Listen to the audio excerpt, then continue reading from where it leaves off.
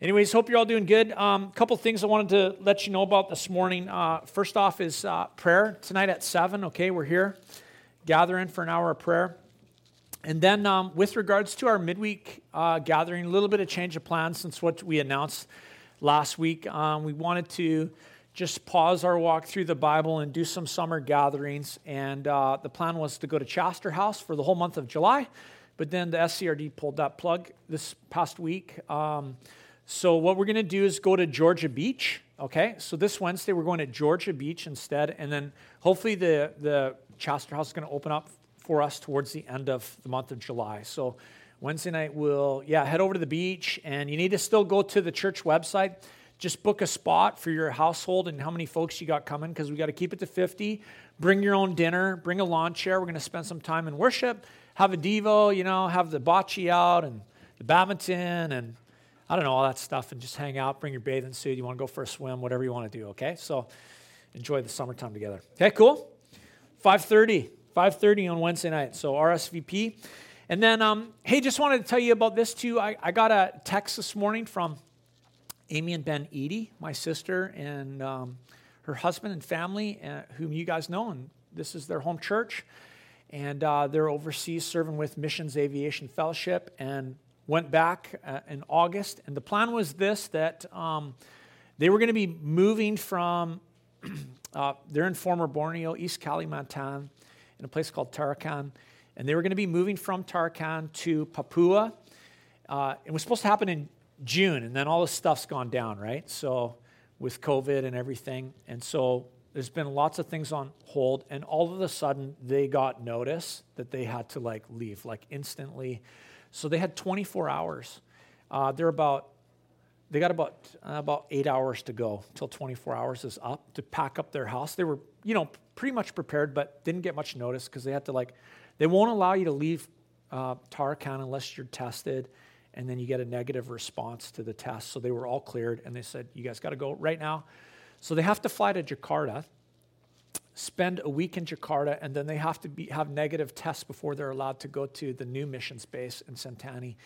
So they got a little bit of a whirlwind going on. They've all of a sudden given away their pets and packing up the last few things in the house, and kind of not expecting that to happen so quickly after, I don't know how long they've been there.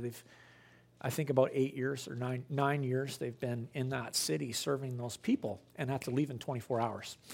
So they just asked for prayer this morning, and just want to pass on that update to you guys, and praying that things will go smooth while they're in Jakarta so that they can get to the new base and get set up in a new city to serve the Lord there, okay? So cool, we'll pray for them, and just pray for our time as we come to God's Word. Let's do that. Let's bow our heads.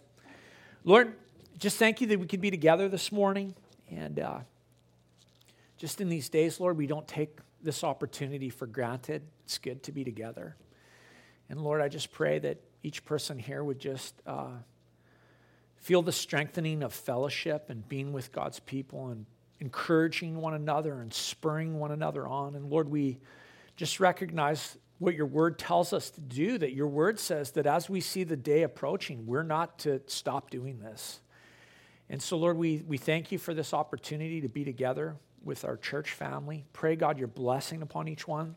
Lord, this morning we just remember part of our extended family that's overseas serving you in Indonesia, and Amy and Ben, and the kids, Luke and Simon and Charlotte and Helena.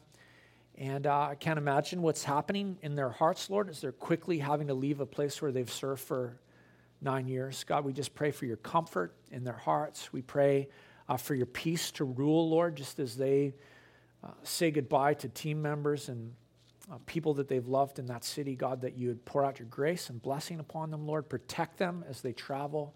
God, we continue to pray that as they face tests, God, that there would be negatives, and that you'd lead them safely to Sentani. And so just be with them, Lord. We pray especially for them right now. Just comfort, God, and strength for these days, we pray.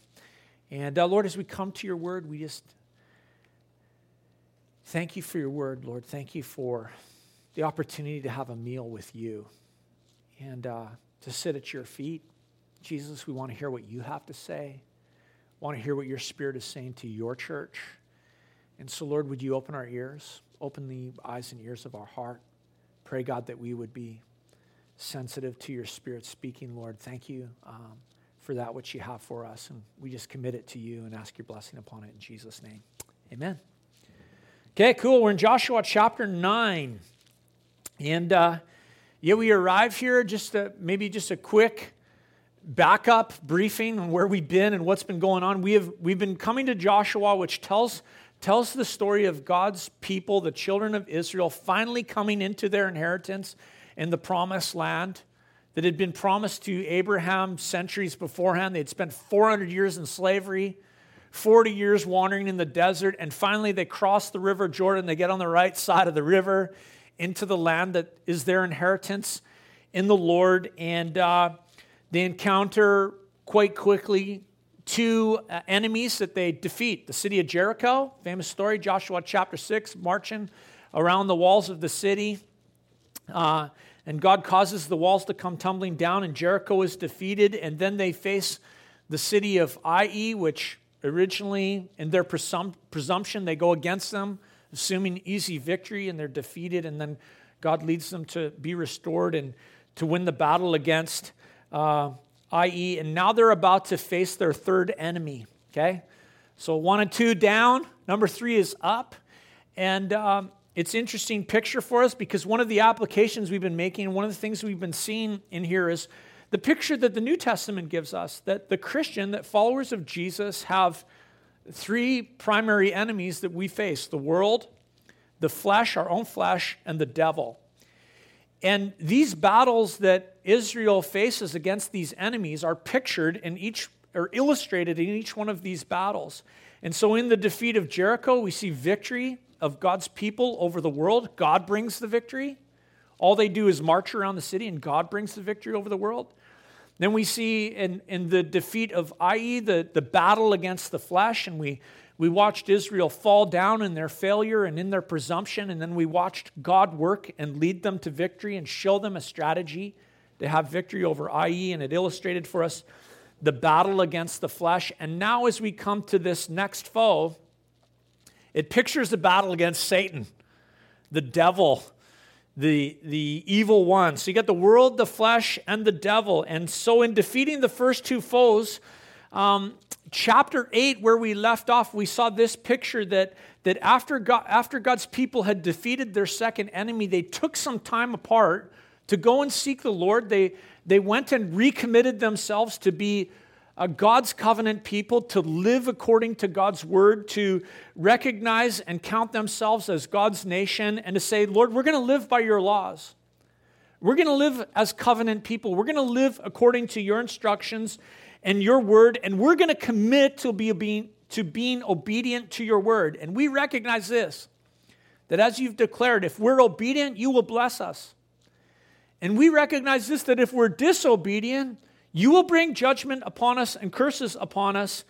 And we agree to it, Lord. We agree to the blessing and we agree to the curse because we just want to be your people. We want to honor you.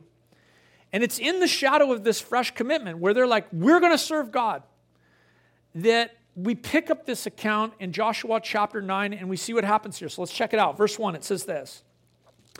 As soon as all the kings who were beyond the Jordan in the hill country and in the lowland along the coast of the Great Sea toward Lebanon, the Hittites, the Amorites, the Canaanites, the Perizzites, the Hivites, and the Jebusites, and we'll throw the parasites in there.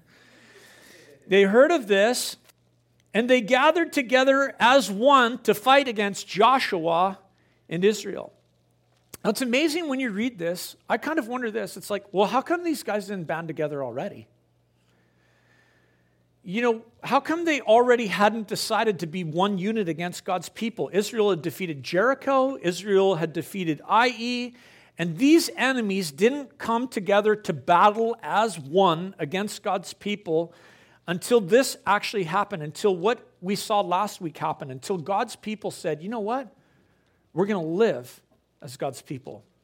We're going to live as those who are obedient to God's law. We're going to trust God and say, God, we want to be identified as your people and honor your word. And I think that the timing of this is really significant and important to note, that Israel had freshly committed themselves to serve the Lord in the land in which they lived. that he had given them. They had never been more conscious of their obligation of obedience than they were right at this moment. They had never been more conscious and determined to live by grace, to live a life fully committed to the Lord as they were at this moment. And it's interesting to see this is when the enemy said, you know what, we got to attack these people. It's when God's people are in this place that they actually draw the attention of the enemy. And it's interesting as we're going to see this picture Satan, because look at Satan is quite happy for you to coast along in your faith. In fact, he loves it. He loves nothing more than lukewarm Christians. I think that he loves lukewarm Christians more than he loves icy cold Christians. Because lukewarm people deceive themselves. They believe that they're hot for Christ when they're only lukewarm, and they can deceptively convince themselves, well, I'm hot enough for Jesus. And Satan's attitude is always this, yeah, leave the lukewarm alone. Leave them alone. I mean, they're harming no one. They've deceived themselves. Just don't touch them. But here's the thing. Israel was not lukewarm at this point in time. They were hot for the Lord.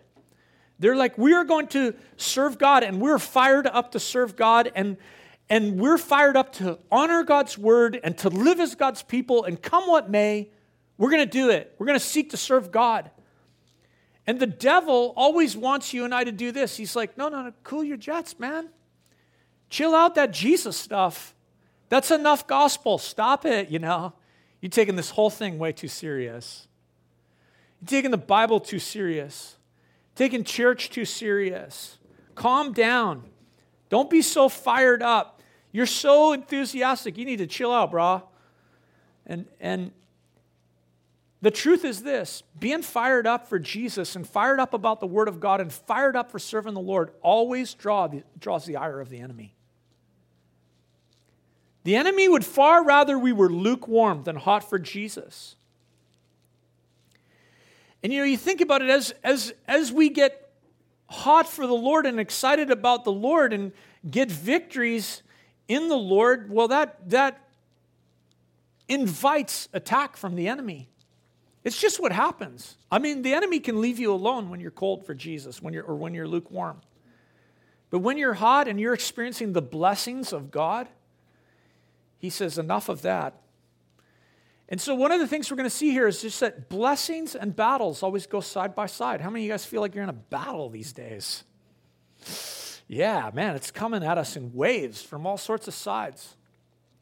And battles and blessings go hand in hand. And so in the midst of them, we want to be hot for Jesus. So let's check out what happened. Verse 3 it says this, but when the inhabitants of Gibeon heard what Joshua had done to Jericho and Ai, they on their part acted with cunning, and they went and made ready provisions and took worn-out sacks for their donkeys and wineskins, and worn out and torn and mended, with worn-out patched sandals on their feet and worn-out clothes. They were all worn out.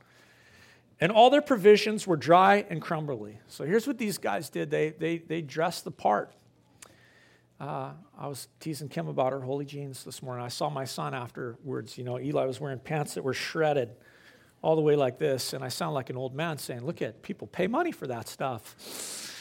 And this is exactly what these guys did. They got all the worn out, torn up stuff, dressed up the part, dressed up their animals, got their broken wineskins, gave it all, didn't shave for a while, make sure they were covered with dirt and filth, and dressed up the part to appear that they had traveled this great distance. Now, the truth was they'd only come 40 kilometers, just so you kind of, if you want to catch the idea. But it was all a lie. So let's see what happens. Verse 6. They went to Joshua in the camp at Gilgal, and they said to him and to the men of Israel, we have come from a distant country, so now make a covenant with us. But the men of Israel said to the Hivites, perhaps you live among us, then how can we make a covenant with you? They said to Joshua, we are your servants. And Joshua said to them, who are you and where do you come from? They said to him, from a very distant country your servants have come because of the name of the Lord your God.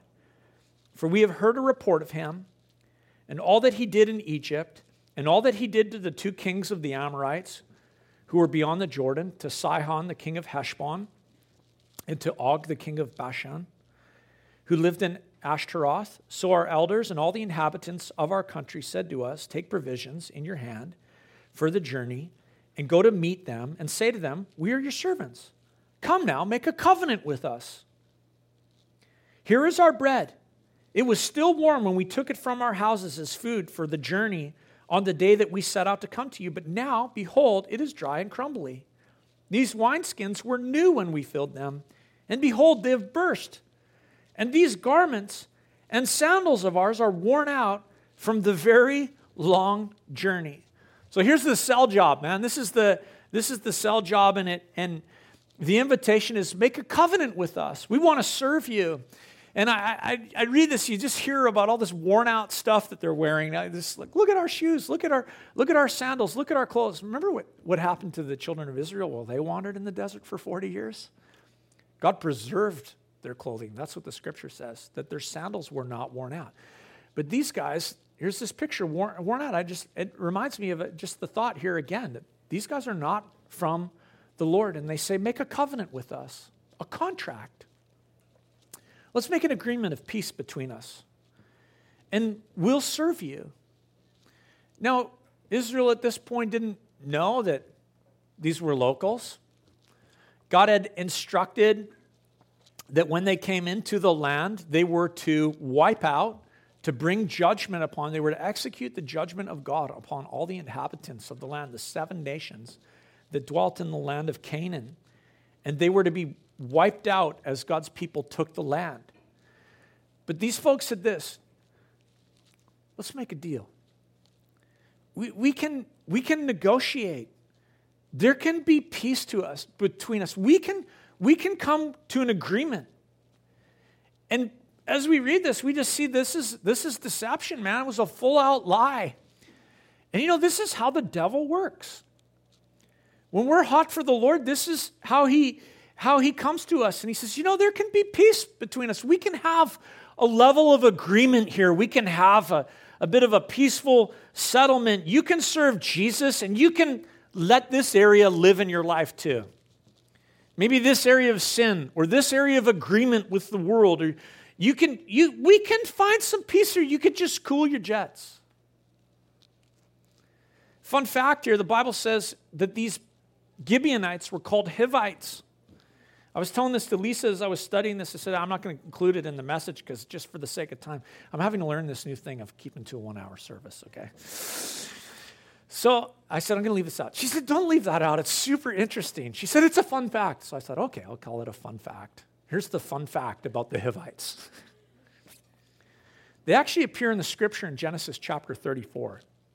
In Genesis chapter 34, we read the story of Jacob coming back to the land after he'd been away living in Ur of the Chaldeans in the household of his father-in-law Laban. And he comes back to the land of Canaan with his wives and his children. And they settle in Shechem. And the residents of Shechem, one of the sons of Shechem, takes Jacob's daughter and he violates her. It's a brutal story. One of those brutal stories in the Bible. And then he says, he comes to Jacob and he says, I want to marry your daughter. And so Jacob says to his sons, what should I do with this Hivite who's done this thing to your daughter, to my daughter? And the sons of Jacob were shrewd, the Bible says, and they said, tell them they can have our sister in marriage. Just if they're going to have a relationship with us, we're God's covenant people, and the sign of that is circumcision. All the males in their household have to be circumcised. Brutal. What a negotiation. It's so, this city agrees to do this. And the Bible says that while all the men were still in pain and recovering, the sons of Jacob went into the city and they killed every single male with the sword for what they had done to their sister. That was the Hivites. So it was deception on the work of God's people. And now here it's like, it's coming back upon them. The descendants of those who had so wickedly deceived the Hivites were now being deceived by them. So fun fact. So Joshua asks, who are you? Where are you from? But they didn't answer. Did you catch that? They skirted it. As you read it, you see that very clearly. They skirted the question.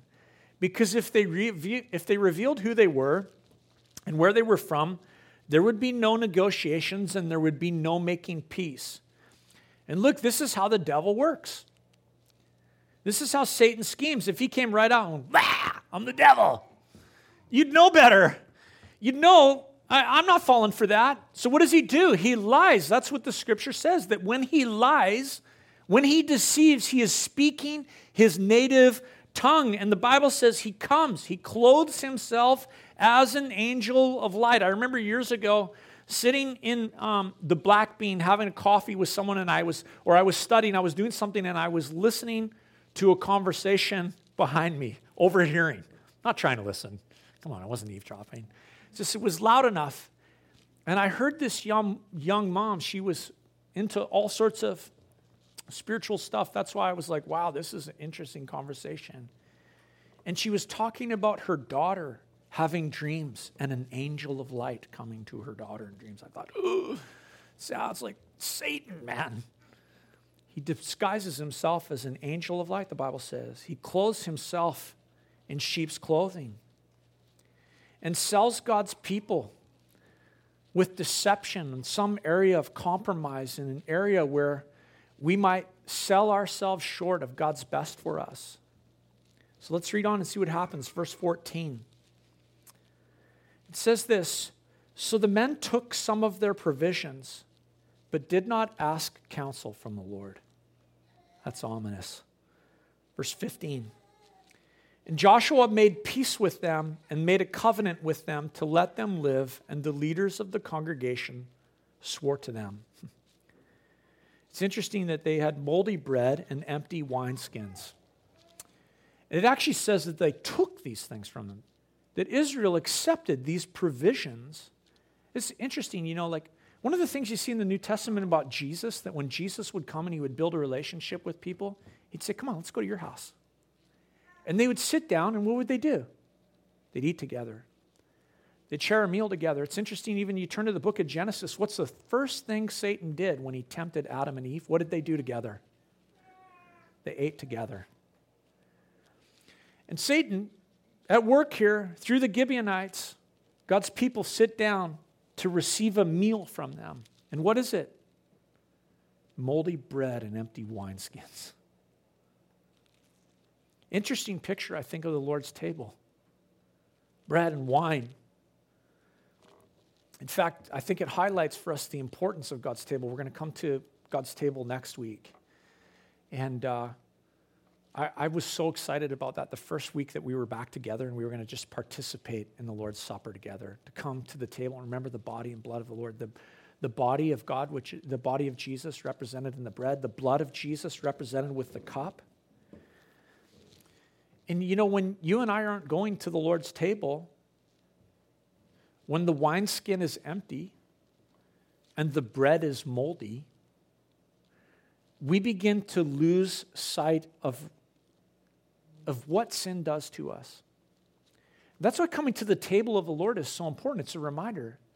This body, this bread represents my body. This cup represents my blood, which was shed for you. And when you and I come and we eat of fresh bread, the broken body of Jesus, and drink of the cup which pictures the shed blood of Jesus, we realize this. We're reminding ourselves this. Sin destroys, but Jesus gives life.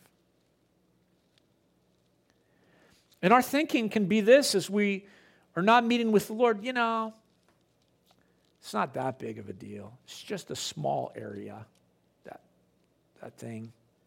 Sin is no big deal. And what does Jesus say? He says, no, eat of my body, drink of my blood, and recognize what your sin cost me. What it cost me my life to redeem you. And so here's the children of Israel. They partake. It's like quickly, I just think, they were so committed to being God's people and serving God, and the enemy comes and deceives them, and it's like complacency is quickly settling in. It comes fast, doesn't it? Don't you find that in your life? Complacency comes so fast. It's like I could be on fire in the morning, and by mid-morning, complacency is coming. It's rolling in. And it's a sure sign. Like when you're complacent and the devil can deceive you like that, it's a sign that pride is at work. You know, Joshua didn't dig. He didn't say, no, where are you from? Who are you? And the enemy appealed to his pride, said, oh, we want to serve you. We want to serve your God. And in this whole scene, and so they make a covenant of peace between them that Israel would let them live. That's what it says. God had said, don't let any inhabitant of that land live. But Israel said, you can live. And the mistake, really where you see the mistake, it's so simple and so serious. It just says this: they didn't ask counsel of the Lord. That's what they didn't do. That was what was missing. They didn't ask counsel of God. And it's, you know, it just makes me think this. Don't ever trust your own judgment. I want to tell you that as a follower of Jesus, don't ever trust your own judgment. Life is full of difficulties. And we should take everything to God in prayer. This was missing, and it's why the enemy was successful. And I would just tell you this, look at, in any area of life where you're unsure, you're like, okay, what does God want here? If you don't know, don't move. Just stay still. Hold your ground. Stand your spot. If in doubt, do nothing. Ask God what to do. Ask Him to show you.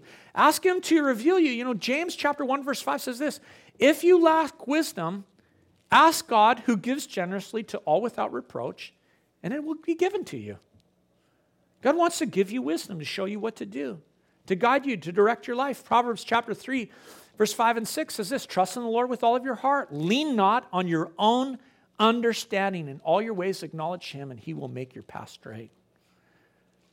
This week I was on the phone with a friend. He's involved in ministry here in Canada. He's planting. He's American. And it's come to the point where his family has to get permanent residency, and there's big obstacles in front of them. It's like big bucks, big obstacles, lawyers, the whole thing. And it's like, has God called us here? Has He not called us here? We have to say, man, we can't. We need to just pray. Not rely on our own understanding. These obstacles are small to the Lord, but let's pray about this. Let's ask God to make the path straight. He'll show, He'll guide. And Proverbs chapter 3, verse 5 and 6 just tells us to trust in God with all of your heart. That means this: to make Him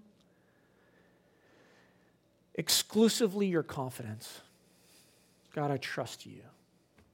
Exclusively, entirely, You are the confidence of my life. To lean not on your own understanding is to renounce your own wisdom, to say, God, I just refuse to apply all of my reason and critical thinking and logic to this. I need You just to speak. Would You speak and adjust my reason and bring it in line with You? To acknowledge Him in all your ways is to accept and to realize His rule, His supremacy, His preeminence, and to ask counsel of Him, to seek His glory and to let Him confirm His will. Acknowledge Him in all of your ways. And these are the promises of God. Like He says, if you ask, Matthew chapter 7, verse 7 and 8 says this: ask and you will receive, seek and you will find, knock and the door will be open to you. For everyone who asks receives, to him who seeks finds, and to him who knocks, the door will be open. That's what Jesus said. And God gives us these promises, and if we'll follow these conditions, God's guidance is actually guaranteed. It's not like, yeah, I might show you. He says, I will. I will make the path straight. I will answer you if you ask. I will open the door if you knock. And the problem often is this, is that instead of trusting the Lord with all of our hearts, man, I'm just personally prone to put my confidence in everything else, anything else, anyone else, quickly. And so here we look at the children of Israel, and instead of walking by faith, Israel is essentially walking by sight. They're using their own natural reason, relying on their own senses. Look at the wine. Look at how worn out those clothes are. They've obviously come a long ways. They're acting like natural people rather than spiritual people. Instead of guidance from the Lord, they were confiding in their own wisdom, relying on their own judgment, and it prevented them from looking to God. And so it just makes me think this, there's so many things fighting to take us out. So many areas looking to deceive us, sin looking to deceive us. We as Christians, we're not to negotiate with terrorists, those who threaten the rule of God. We don't make peace with inward enemies. We don't make peace with sin. We don't negotiate with the devil. And so the instruction of Scripture is this: before entering into alliances, pray, man. Seek the Lord. I think, what are the alliances we can enter into? Marriage, that's one. Business, financial arrangements, relationships with other people, cultural movements and pressures. And I think that the instruction from the Word of God is that we pray. We ask God for wisdom. We don't just buy every worn-out garment that is presented to us. Now let's check out what happens here. Verse 16. It says this: at the end of 3 days after they had made a covenant with them, they heard that they were their neighbors and that they lived among them. And the people of Israel set out and reached their cities on the 3rd day. Now their cities were Gibeon, Chephireth, Beeroth, and Kiriath-Jearim. As I read this, I'm like, I'm really thankful that the Bible includes the victories and the defeats of God's people. Imagine if the Bible was just victories. Like, you just read it and you're like, every character and every person was always victorious. You'd be like, okay, I suck. But the Bible's like real. It's like one of the authentic things about Scripture that makes it really authentic. It shows the victories and the failures of God's people, and it shows how God works by His grace to redeem everything for His glory in the midst of it. And if the Bible didn't recount, the failures of God's people, we'd have a lot of reasons to feel completely defeated in our missteps. But God wants to work even when we misstep. And one of the things that strikes me about these verses as you read it is just 3 days. It's like twice in there. At the end of 3 days. On the 3rd day. Which is worth just thinking about and considering that's important that Joshua said that. Yeah, 3 days, man. After 3 days, we figured it out. I mean, it's significant for us, right? The picture of 3 days. We know what happened, why 3 days is important to us as followers of Jesus. The first day, Jesus was crucified and died on the cross, and He was buried. And on the 3rd day, God raised Him from the dead. He was victorious over sin, victorious over death, victorious over the devil. And there's something happening here. God's people are being led to victory. They're coming to a realization that they're getting back to resurrection ground. Now I think, well, why were they deceived? Well, the enemy was saying to them, don't be so uptight. Don't worry about this issue. That's what the devil said. There's no threat to you. We can have an arrangement here. But they had to arrive, at these cities on the 3rd day and recognize, oh man, what were we doing? We need to put on the new man. That's what the New Testament tells us. We need to walk in the Spirit. That's what the New Testament tells us. We need to be governed and ruled by heaven. Get on resurrection ground. And in communion with the Lord, live like those who have been saved. And here are these cities. They're located just 3 days away, 40 kilometers away, very close to Jerusalem. Now let's check out what happens. Verse 18. But the people of Israel did not attack them, because the leaders of the congregation had sworn to them by the Lord, the God of Israel.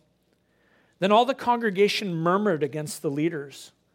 But all the leaders said to all the congregation, we have sworn to them by the Lord, the God of Israel, and now we may not touch them. This we will do to them.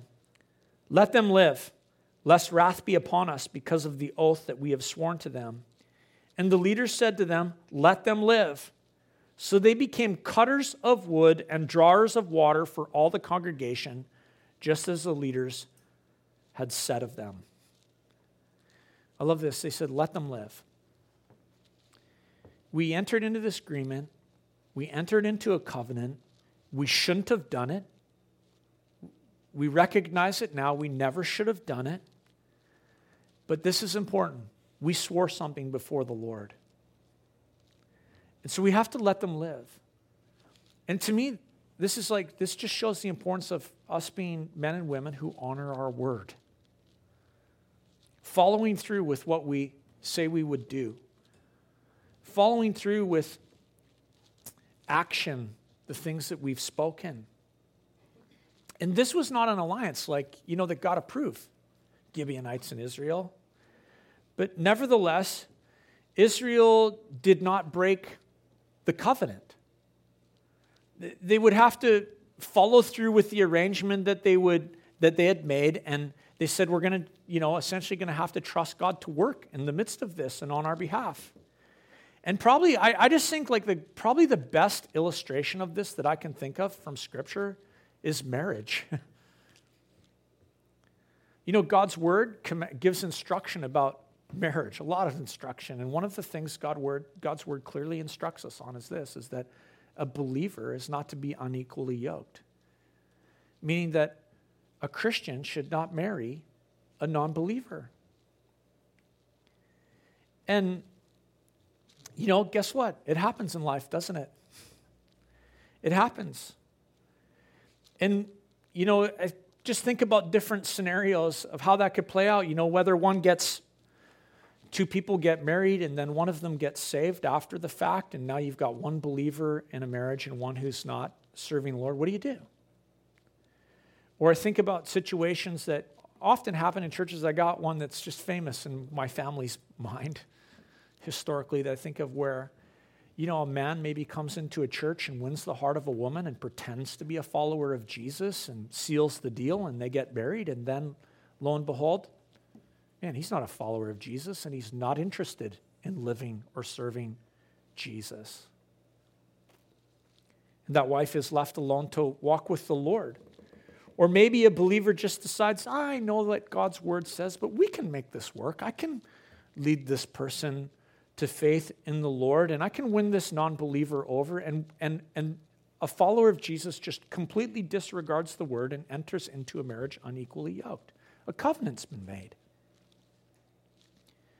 And the command to not be unequally yoked is serious, but the Lord also instructs in his word that anyone who finds themselves in one of those situations is not to break the covenant. They're to honor it. They're to honor the commitment that they've made to the Lord and not leave that marriage. And the Lord says, look, if that unbelieving partner decides to leave, then it is what it is. But for you who've made a covenant before me, you stay. You honor your word before me. But here's the beauty of what God's word tells us in 1 Corinthians. It says this. I don't know how else works, but it's amazing. God says this, but the believing partner will make the non-believing one holy. God's saying, I'll work in the midst of it if you'll just honor my word, even after the fact. And here is Israel. There were those in Israel who said, yeah, what the heck? We made this covenant of peace with Gibeon and they were deceiving us. We got to terminate this thing, end this agreement. And Joshua said to the leaders, no, we made this agreement before the Lord. We're going to honor this situation, and we're going to serve the Lord, and we're going to trust God to work in the midst of it. And the Gibeonites, they can forever be cutters of wood and drawers of water for us, he says. Now let's check out. Let's read on, verse 22 to the end here. Joshua summoned them and said to them, why did you deceive us, saying, we are very far from you when you dwell among us? Now therefore, you are cursed, and some of you shall never be anything but servants, cutters of wood and drawers of water for the house of my God. They answered Joshua, because it was told your servants for certainty that the Lord your God had commanded his servant Moses to give you all of the land and to destroy all the inhabitants of the land from before you. So we feared greatly for our lives because of you and did this thing. Verse 25, and now behold, we are in your hand whatever seems good and right in your sight, do to us, do it. So he did this to them and delivered them out of the hand of the people of Israel. And they did not kill them. But Joshua made them that day cutters of wood and drawers of water for the congregation and for the altar of the Lord to this day in the place that he should choose. Man, this is amazing to just read this. And I think this, it's, God forgives our sins. When we come to him, his word tells us that he is faithful and just to forgive us our sins and purify us from all unrighteousness. But even when our sins are forgiven, often we have to eat the fruits of our action. We got to face the realities of the folly. And Joshua and the children of Israel, they had committed sin. They had folly. They had made a real error here in not seeking the Lord. But the leaders of God, the leaders of the people trusted God, and they said, God can work in the midst of this for his own glory and for the benefit. And God has provided us with useful servants here. That's what he says, which is interesting. God can do that. You know that God wants to work in your areas where you've compromised and made deals with the devil? And God wants to turn those into servants for you. Areas of life that will serve you so that you'll recognize, oh man, I blew it here. And every time you think about that spot, what do? You learn to run to the Lord. God turns our mistakes into his advantages. Here's the Hivites. There were a Canaanite clan who belonged to an accursed race, and God actually worked to spare them in the midst of it. It's actually kind of shocking. He spared their lives on the ground of a covenant that was made by an oath, and it just reminds me of the gospel. I read this, and I can hear the gospel at the end of this story. They say to Joshua, you're right, we did it. They acknowledged their sin before Joshua. They said, we're in your hands. Whatever you need to do to us, do it. Isn't that our spot before the Lord? Sinners. It's true. Lord, I acknowledge it. I committed sin against you. I guess I'm in your hands, and you're going to do whatever you're going to do. And Joshua, here's a great picture of Jesus. He says, I'm going to let you live. And you're going to serve in the house of God. Amazing. Amazing. And that's the story of the gospel, that you and I are made in the image of God, created for relationship with God.